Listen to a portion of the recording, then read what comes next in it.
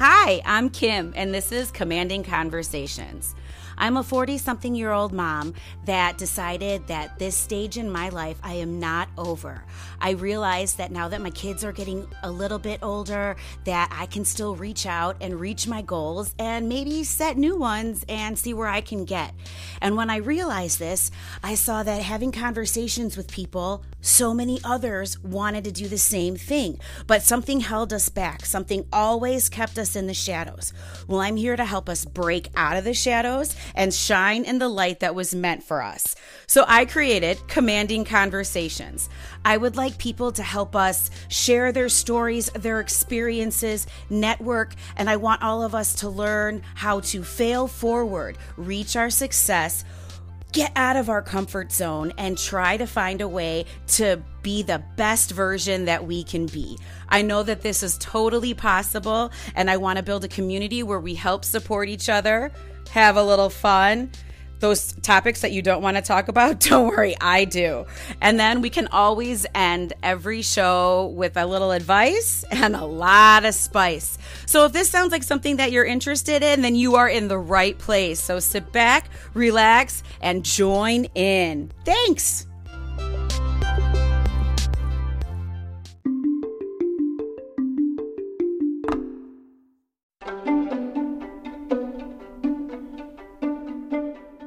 So what is a commanding conversation?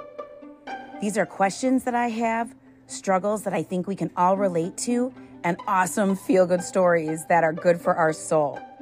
I want to see all sides of all situations. I want to put it bluntly, I want to make you think. So my question for you is, do you have a commanding conversation inside you?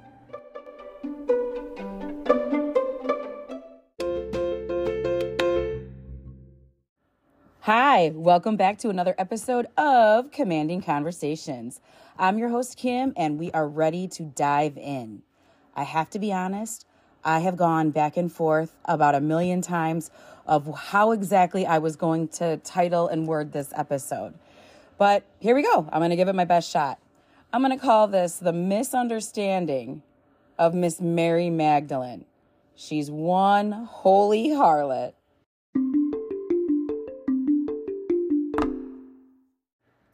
Okay, picture it. Have you ever been sitting there, maybe like at a coffee shop? Airports are my favorite. And people walk by and you do some people watching, right? And you see a mysterious woman.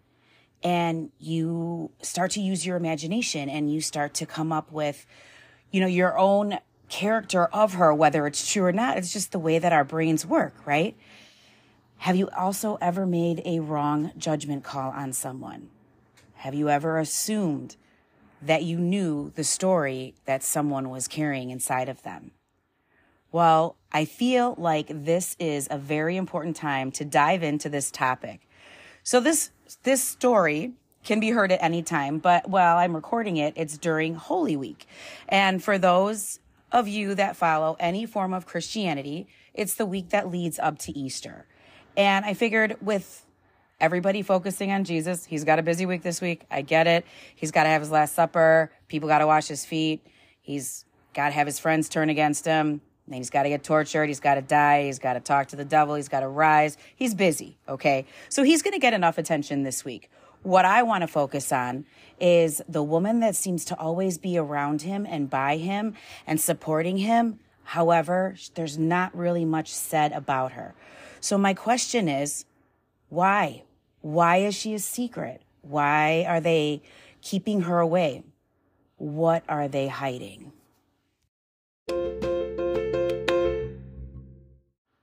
All right, so I'm going to give you a little background on myself. I've said it in other episodes, but if this is your first time listening, welcome. And if you are a returner, welcome back. Thank you. I actually come from a very diverse religious, like house divided religious house. And by that I mean my dad was, he was Eastern Orthodox. He was Ukrainian Orthodox, and he came over here from Ukraine. And when he married my mom is a devout Roman Catholic. So when he married my mom, he actually chose to step away from the Orthodox side, and he chose to stand with my mom on the Christian side, the Catholic side. So needless to say, my dad was a little bit of a black sheep for a while because no one did that. But one of the, I guess, perks, a way of opening up your perspective, one of the perspectives that I had growing up is that I got to witness both sides of pretty much the same story, but how it's just retold and through traditions and through reverence and respect. So I also noticed, because as you know, I'm very, very, very inquisitive, there's a lot of holes in a lot of stories. So it started to get me thinking. So with Holy Week coming upon us, everyone knows the whole story, but then there's this mystery woman in the background. And that mystery woman is Mary Magdeline. And I just had some questions and, I figured it would be a really good commanding conversation.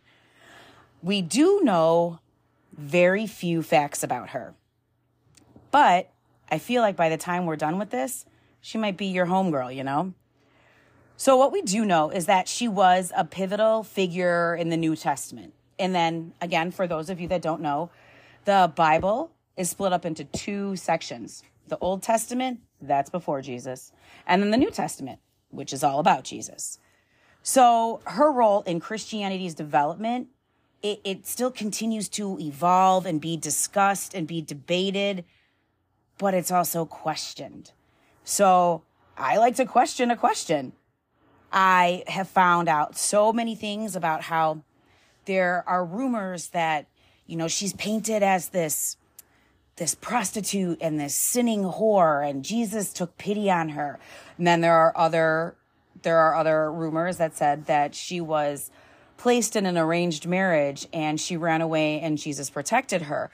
But the one thing that's constant is that she is right there at the right side of Jesus. She's kind of like his rock that he leans on.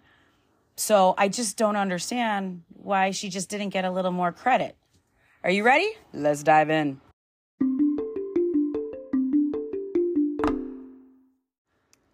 All right, so the Bible is like the roadmap for pretty much 3/4 of the world's religious focus, right? So that has to have some prominent meaning and some definite heavy establishments. What we go by in the Bible, we call them the canonical Gospels. Those are the ones that we know that are Matthew, Mark, Luke, and John, okay? And their word is kind of like law. What people don't know is that there were 18 other Gospels. They were called the agnostic Gospels, and they were kind of cut and left on the cutting room floor. They have a lot of other details. Why they're not in the original book, we don't know. But we know some of the material that was in there because we can go back and we found other records. And by we, I mean every source that I looked up. But when it comes to this interesting Mary Magdalene, like this woman of mystery and suspense, like who is she? Why is Jesus hanging out with a whore? The one thing that is very, very, very black and white is that she's only mentioned 12 times. And by 12 times, I mean 12 times combined among all of the Bible, or all of the Gospels. So for this chick that has a reputation that precedes her, it makes me wonder, she's not mentioned very much. Where did all of this happen? There are so many colorful blanks that are filled in, but yet there's no factual basis behind it. It seems that the boys of the Bible didn't really like her. They didn't like to describe characteristics like, personality, history, character, family. However, over the centuries, Western Christian doctrine, Renaissance artists, literaturists, and what they would consider like their modern media totally depicted Mary as a prostitute, a whore, a barmaid, a love interest of Jesus. Then there's even one story where she might be a sister, and that's a little extra, and I'm not going there. So I want to go, and I want to give you some factual points that I found. I also want to reiterate that everything that I want to talk about today, I am not putting my own personal views references, religious factor, everything that I am bringing to the table is coming to you via a certified source. So I'm just the storyteller. Leave me out of it. All right, so we're going to have a little history lesson here. And just to reiterate, these are all factual-based points. My influence is not going to be in any part except for a little sarcasm. I also want to reiterate that I do take this very reverently and very respectfully. I'm just bringing you the story within the story. So we're going to go to 591 AD, and there's this guy named Pope Gregory. And he was actually the first person to not necessarily put Mary Magdalene in a bad light. He spoke very highly, not necessarily of her, but of her devotion and love for Jesus. But this is where it gets good. He also referred to her as the anonymous sinner who smelled of, ready? Perfume. Per-frickin' fume. Seriously? I mean, I would have been dead years ago because I have a signature scent and everybody knows it. They know how to smell Kim. And I mean, if that's a sin, I'm out. So in Luke's gospel, so it's going to be chapter 7, verses 36 through 50. It is referenced briefly that Jesus rid Mary of these 7 demons. Okay. How you going to do that? No, seriously, how? The Pope later broke it down that these 7 demons were actually what we know now today as the 7 deadly sins. So now Mary is marked guilty of having lust, pride, greed, wrath, gluttony, sloth, envy, and perfume. Don't forget. That's a gateway, you guys. It's a gateway. Most people struggle with 1 or 2 of these vices, let alone having all 7. I think it's a little ridiculous. So that's like the way that the Western Roman Catholics look at Mary Magdalene. Now, the Eastern Orthodox, they look at her differently. They don't put her in a negative light. They look at her as a devoting, loving disciple of Christ, but then that's it. They don't really go very far into that. But I really want to get into the drama because that's what we're here for, because we're here for the commanding conversation. So let's get back to the Western side of Christianity. During medieval times, this is when her branding was solidified. You know, it's like the Scarlet Letter, but BC style. The artists of the era depicted her either dressed very extravagantly or even suggestively, usually in red, which would symbolize passion. And this was a stark contrast from the respected women that seemed to be more preserved in a modest dress. They were pure and innocent and wholesome and naive and submissive and didn't have a brain. No, I'm not. Well, maybe. We'll see. Then Mary Magdalene, she became this focal point, right? Like she was like the bad girl. Like you don't want your kid to be like this. You don't want your daughter to be like her. She started showing up during the Renaissance, during medieval times, in several nude drawings. And she was always beautiful and luscious and voluptuous. And she was discreetly covered by her long blonde hair. Now, I'm not being judgy, not at all. I ask a lot of questions. How many people do you know from the Middle East that actually have long blonde hair? Okay. So it sounds to me like maybe the artists of the time were using a little of their own imagination. So over time, theologians, they argued about this bad rap because there were several Marys named in the gospel. Okay, so side note, I am married into an Italian family. I come from a Ukrainian family. I have Greek friends. I think it's like this in every area. There's about 20 people with the same name. There's like 20 Joes, and Greeks have like 75 Georges. And so in the Bible, there were a lot of Johns and there were a lot of Marys. Like a lot of Marys. So keeping the Mary straight was an art in its own. Because why wouldn't Jesus want to have someone by his side named Mary when his mom's name was Mary? At least he wouldn't forget, right? Or at least you would hope. Oh, I almost forgot. If you have topics, ideas, if you want to write in and tell me that what I talked about resonated with you, or if you want to be a guest on my show, check out my social pages on Facebook and Instagram, Commanding Conversations on both. Okay, thanks. Bye.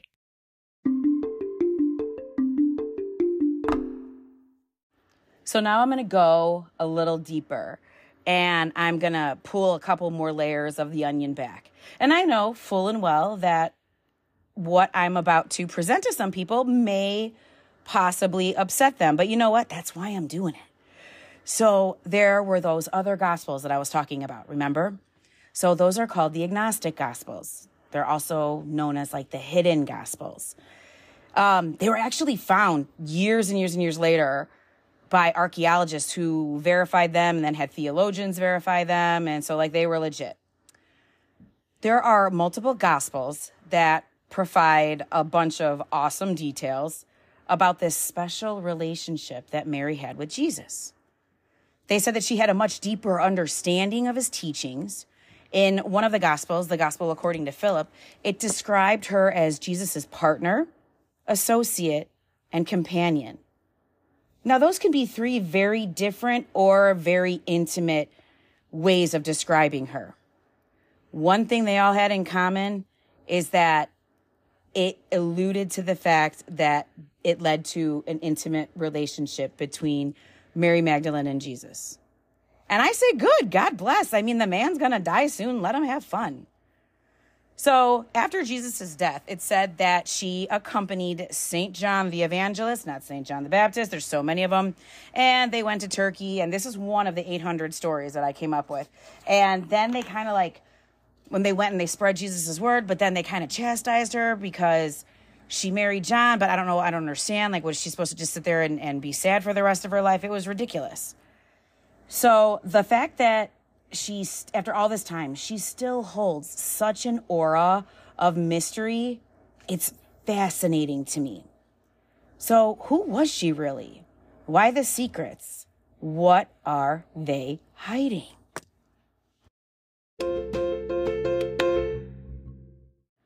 So there's two ways that you can look and think of this. And to be honest, it's actually two very solid schools of thought.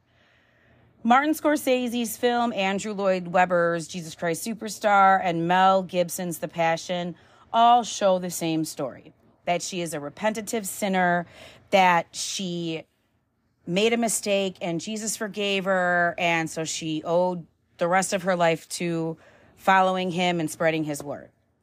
And then you get someone that might think a little outside the box, and you have the Da Vinci Code, where not only was she Jesus's wife, but they even had a daughter named Suri.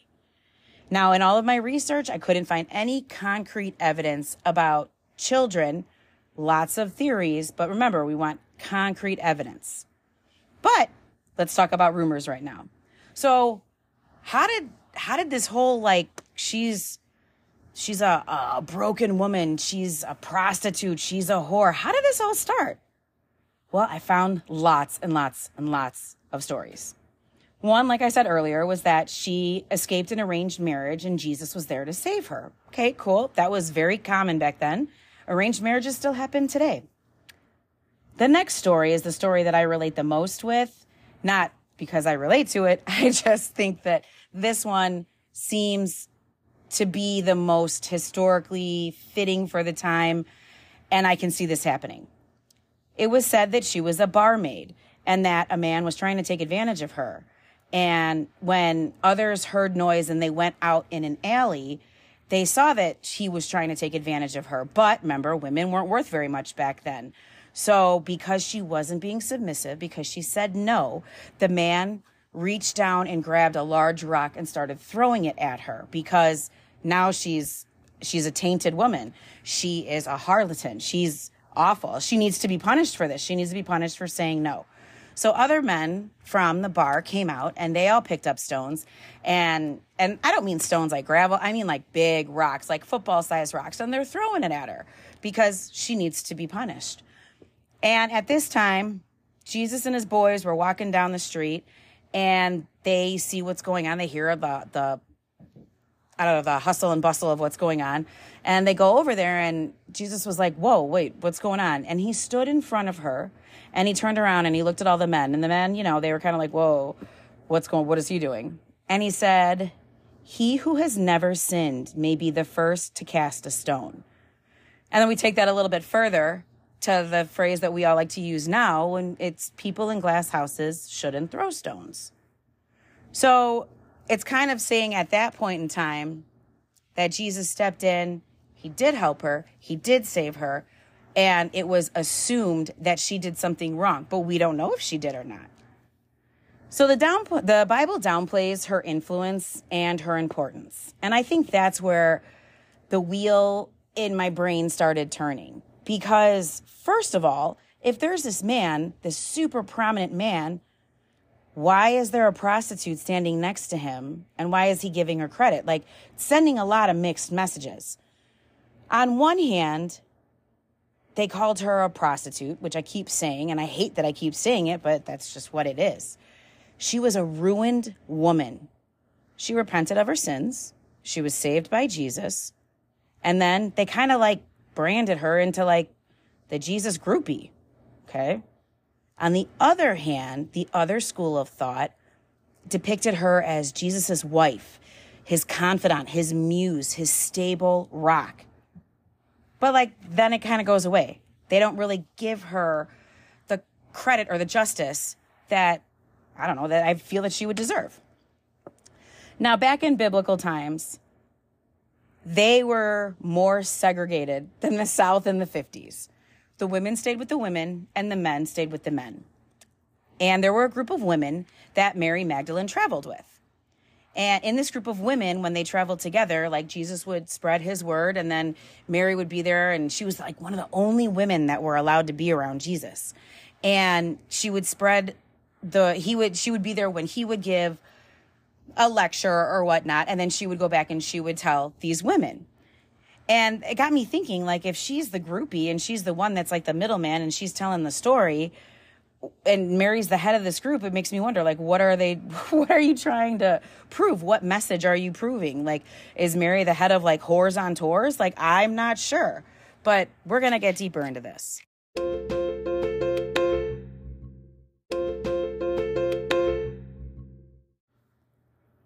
You ready? Plot twist time. So Jesus was actually a pioneer of his time. He actually supported women, but not only that, he empowered them. He totally just became my homeboy. I love it. So men and women were very segregated, right? Already said that. He actually invited women to start coming when he would preach and tell his stories, and he wanted to encompass everyone together. Well, that was like unheard of, right? So this made some of his disciples, the guys like in his squad, very uncomfortable, okay? Because, people have their own opinion and their own school of thought.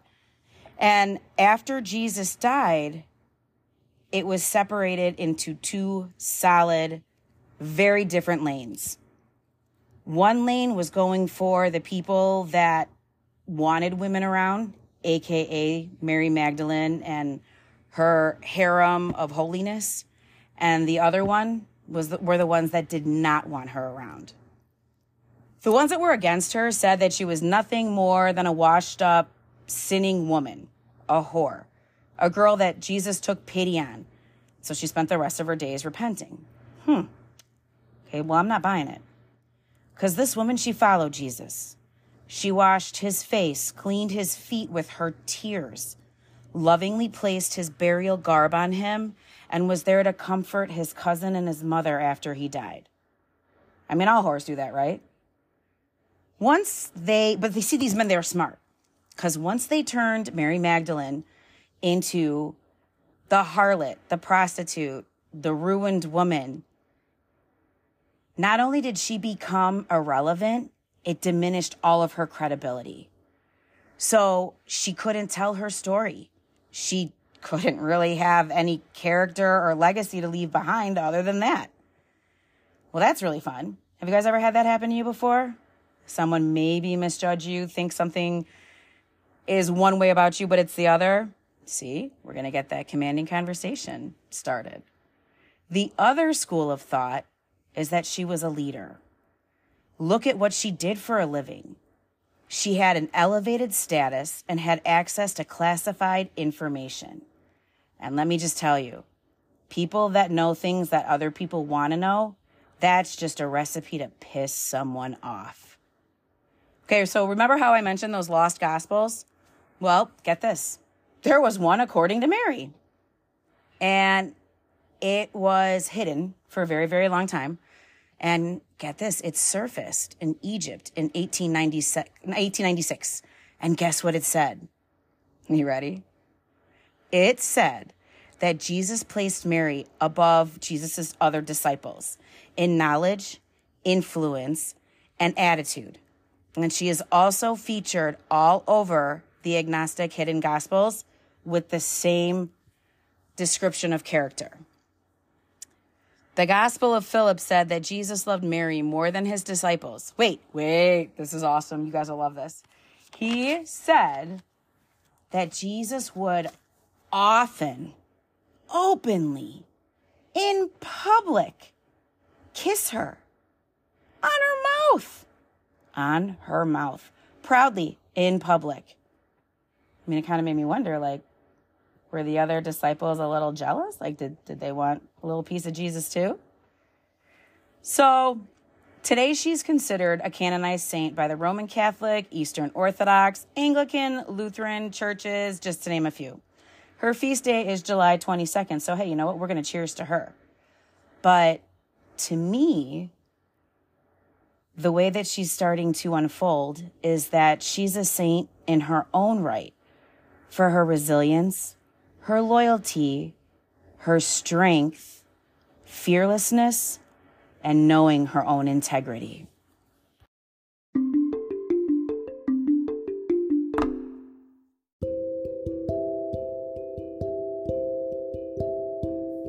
I just wanted to take a brief moment to thank Spotify, Anchor, and Apple for giving me the opportunity to give you my commanding conversations.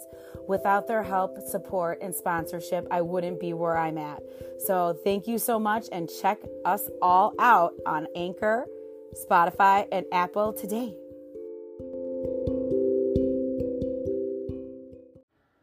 All right, now we're going to get, a little more factual. I'm not making this a religious thing. I'm almost making it kind of like a soap opera story. It is said that Jesus was celibate. I have no idea why everyone is so fixated on this, but for a factual-based reference, there is not one word in the 4 Gospels that are in the Bible to date that said that Jesus was celibate. And you're like, why are you focusing on Jesus? I thought you said he had enough attention this week. He does. There's a method to my madness. So in the Gospels, she calls Jesus rabbi. Several people call Jesus rabbi. And rabbi means father or teacher. And guess what? Rabbis can get married. So if Jesus wasn't married, it would probably be more obvious than if he was. Because, just like women can't go long periods of time without getting married and having a stigma, same thing goes for men too. But we're not here, again, remember, to talk about Jesus. He's getting his own day. We're talking about our girl Mary. There were so many references that alluded to the fact that Jesus and Mary Magdalene were married. So if this is the case, it's kind of shady. Mary was never given the respect or the title or just, the common fairness that she deserved. I mean, think about it. Have you ever, growing up, adolescence, adulthood, whatever, been with someone and maybe you didn't get the proper recognition that you deserved? That's not fair. You shouldn't be someone's doormat. You should have someone who loves you, and they should be proud to talk about you, and especially if you're inspiring to them. So it makes me wonder, again, what are they hiding?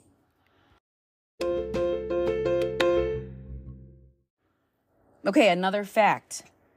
The Gospels said, all 4 of them have the same story, that after Jesus died, Mary went to the tomb to prepare his body for a burial. Okay, it happens. Hey, guess what? We still died today. It happens. And this is the gospel talking. This is not me. Then and now, no woman would be allowed to touch the naked body of a dead rabbi unless she was family.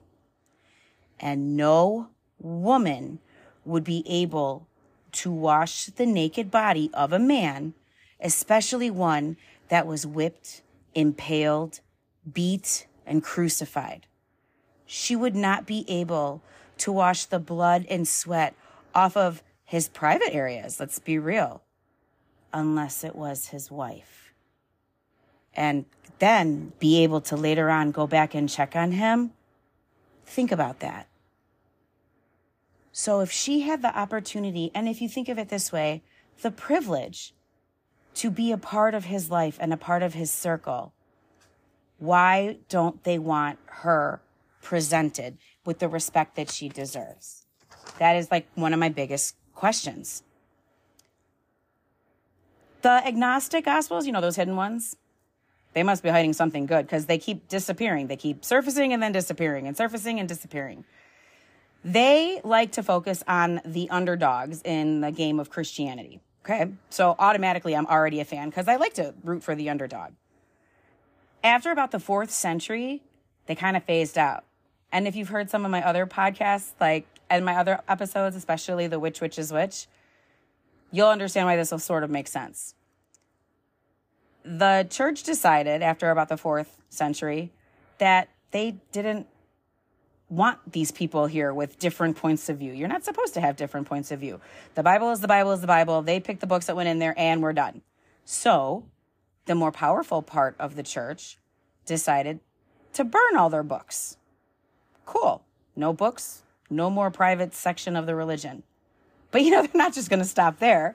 Yeah, they burnt the people too. That's what they do. Christianity, they like to burn people.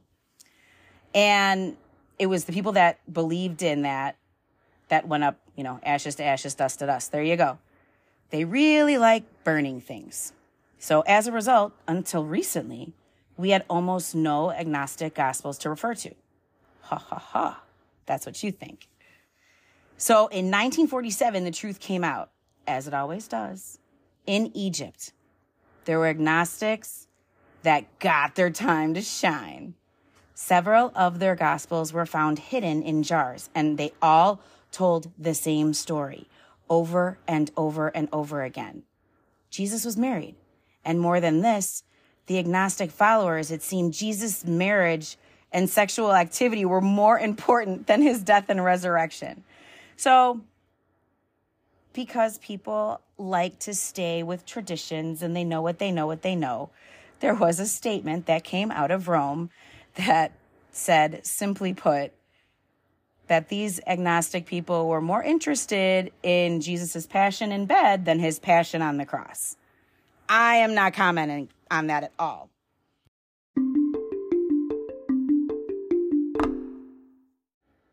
So for Christians, she was labeled a lowlife, broken woman, whore, prostitute.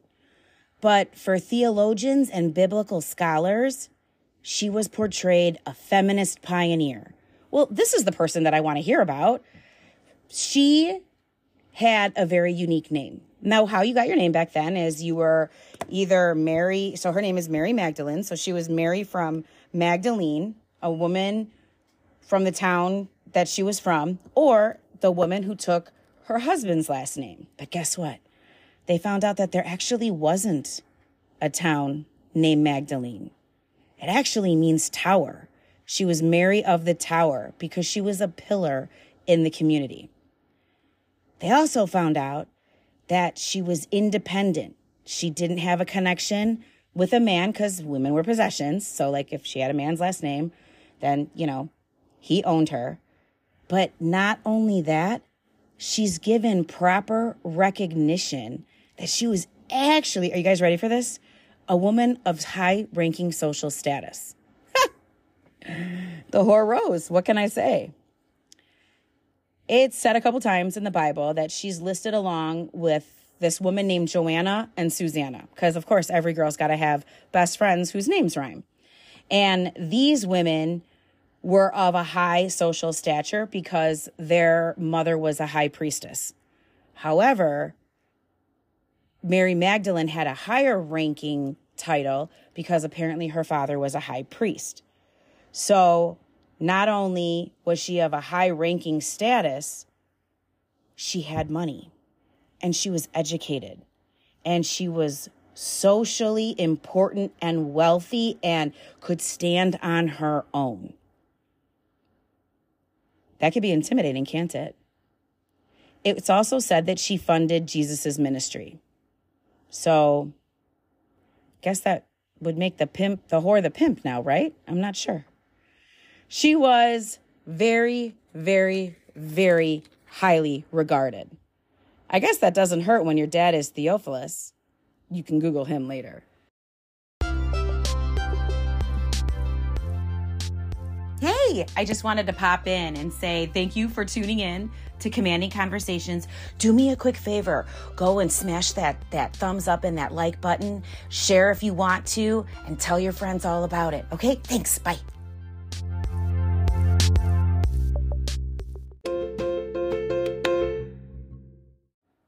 I know this has been a very long story, so I hope and pray that you stay till the end, because believe me, it's going to be worth it. And I thank you for staying with me this whole time. She was known in these hidden gospels, she was known to be Jesus's favorite disciple. She knows things. She knows where to be and what to do. And she got extreme public praise from Jesus. Now remember, women weren't worth a whole lot back then. So if Jesus liked her, there were a lot of enemies in the shadows that didn't. So here's some details that I love. She was at the crucifixion, right? And when Jesus died, all of his buddies fled. They all went home. They were tired. I mean, they had a day, right? But she was there, and she doesn't really get any credit for it. But, that's what women who love men do. After his resurrection, she goes to find him. And the male disciples, they were clueless. They were like, what do we do? There was a point in one of the Bibles that said Mary was a prophet, which can be tricky because, not only are you giving Mary credibility, you're giving her a title and status. Her special engagement to Jesus continues to this day. And I feel like there's more and more clues coming up on her. And it was so awesome, looking up all these wonderful stories. Remember those lost gospels again? Well, here is a passage which features Mary and the disciples, discussing Jesus after he's been gone. So to give you a little background, Mary is talking about a vision that she's been given by Jesus, right? Okay, so she's given this vision, and this vision acts as a guide or a compass to help find him after he's gone. Mary, it's kind of, the way that I'm picturing it, it's kind of like a video game. Mary has to navigate past many of these dark entities and dark powers. And they're all forces that we deal with here in mortality, okay? She gets confronted and interrogated by each one, and then she has to go to the next level, and it gets a little more intense. We're not going to go through all the dark arts right there. That's way too many for this episode. But I want to focus on her specific interaction with the one dark energy that they call desire. So this force comes in deceptive, and it teases and it taunts and it manipulates you in all forms, including sex. And they love talking about that or not talking about that in the Bible. This dark power called desire screams at Mary, screams at her soul, barking out accusations. And it keeps saying to her, why are you lying? You belong to me. You know that. Well, that's desire for you, isn't it? It's jealousy, accusations, possession. Desire thinks it owns people. Well, my girl Mary, her soul answered in an answer that will save all of us. And this is what she said. She said, I saw you, but you didn't see me or know me. You perceived the garment that I was wearing, but you didn't even recognize me. You own nothing.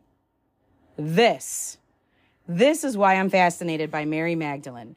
She is the woman who was trying to be seen. She's always been trying to be known and trying to be understood.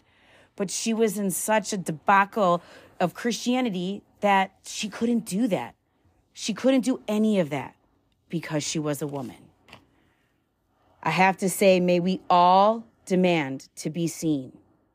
May we all be recognized. And may we all be remembered.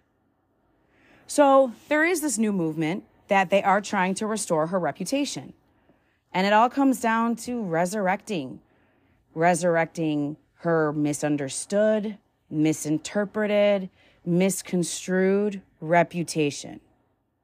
But what we're also going to resurrect is her legacy as the apostle to the apostles and the woman who stands for us all. Thank you for listening. I hope. So if we're going to wrap this up super quickly, and what I want to do is I want to leave you thinking. That's the whole point of Commanding Conversations.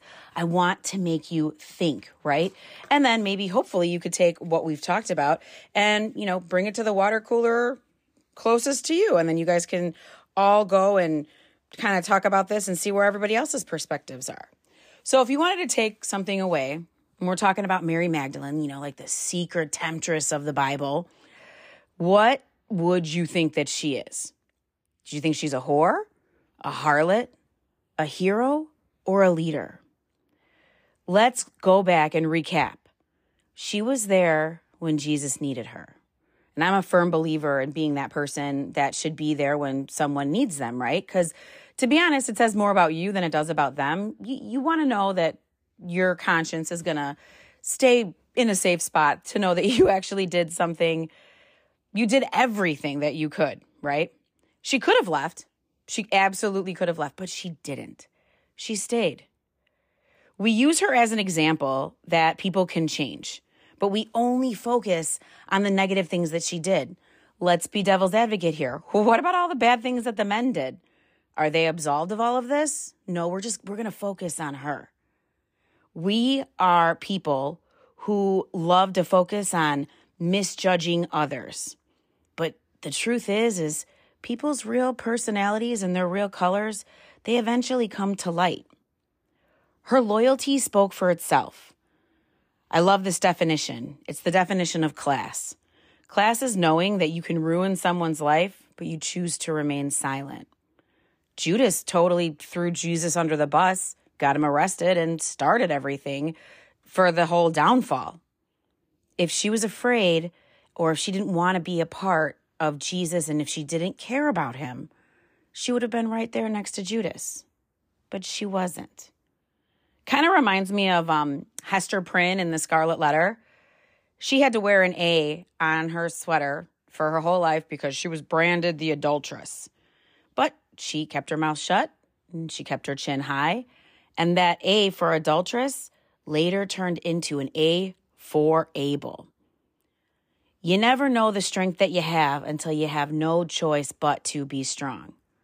So, to all my girls out there who are misjudged, falsely accused, people like to just fill in the colorful blanks or use you as a scapegoat, I want you to know I see you. I see you. I've been there. I'm pretty sure you know you've been there too. So let's keep our chins up. Let's change our mindset from harlot to hero, from adulteress to Abel, from whore to warrior. Because you know what, ladies? We are turning pain into power. What I came up with is that Mary Magdalene had love, loyalty, intense strength, and devotion for what she believed in. Whether it's Jesus, what he stood for, her integrity. She lovingly natured her partner in life and absolutely even more so in death. She sounds pretty remarkable. Jesus sounds like he was a pretty lucky guy. So my question for you is, what do you think? I hope everyone has a great Easter if that's what you choose to celebrate. I hope that your life blooms in the springtime season that's upon us. And I hope everyone takes this time to manifest a magical day. And let's keep having some commanding conversations. Thanks. See you soon. Bye. I just wanted to thank you one last time for joining me. I'm so glad that you stopped by. I hope you had a good time, and I hope you took something along for the ride. And remember, I want to see that smile reach your eyes. And until we talk next time, have an awesome, awesome commanding conversation. Okay, bye.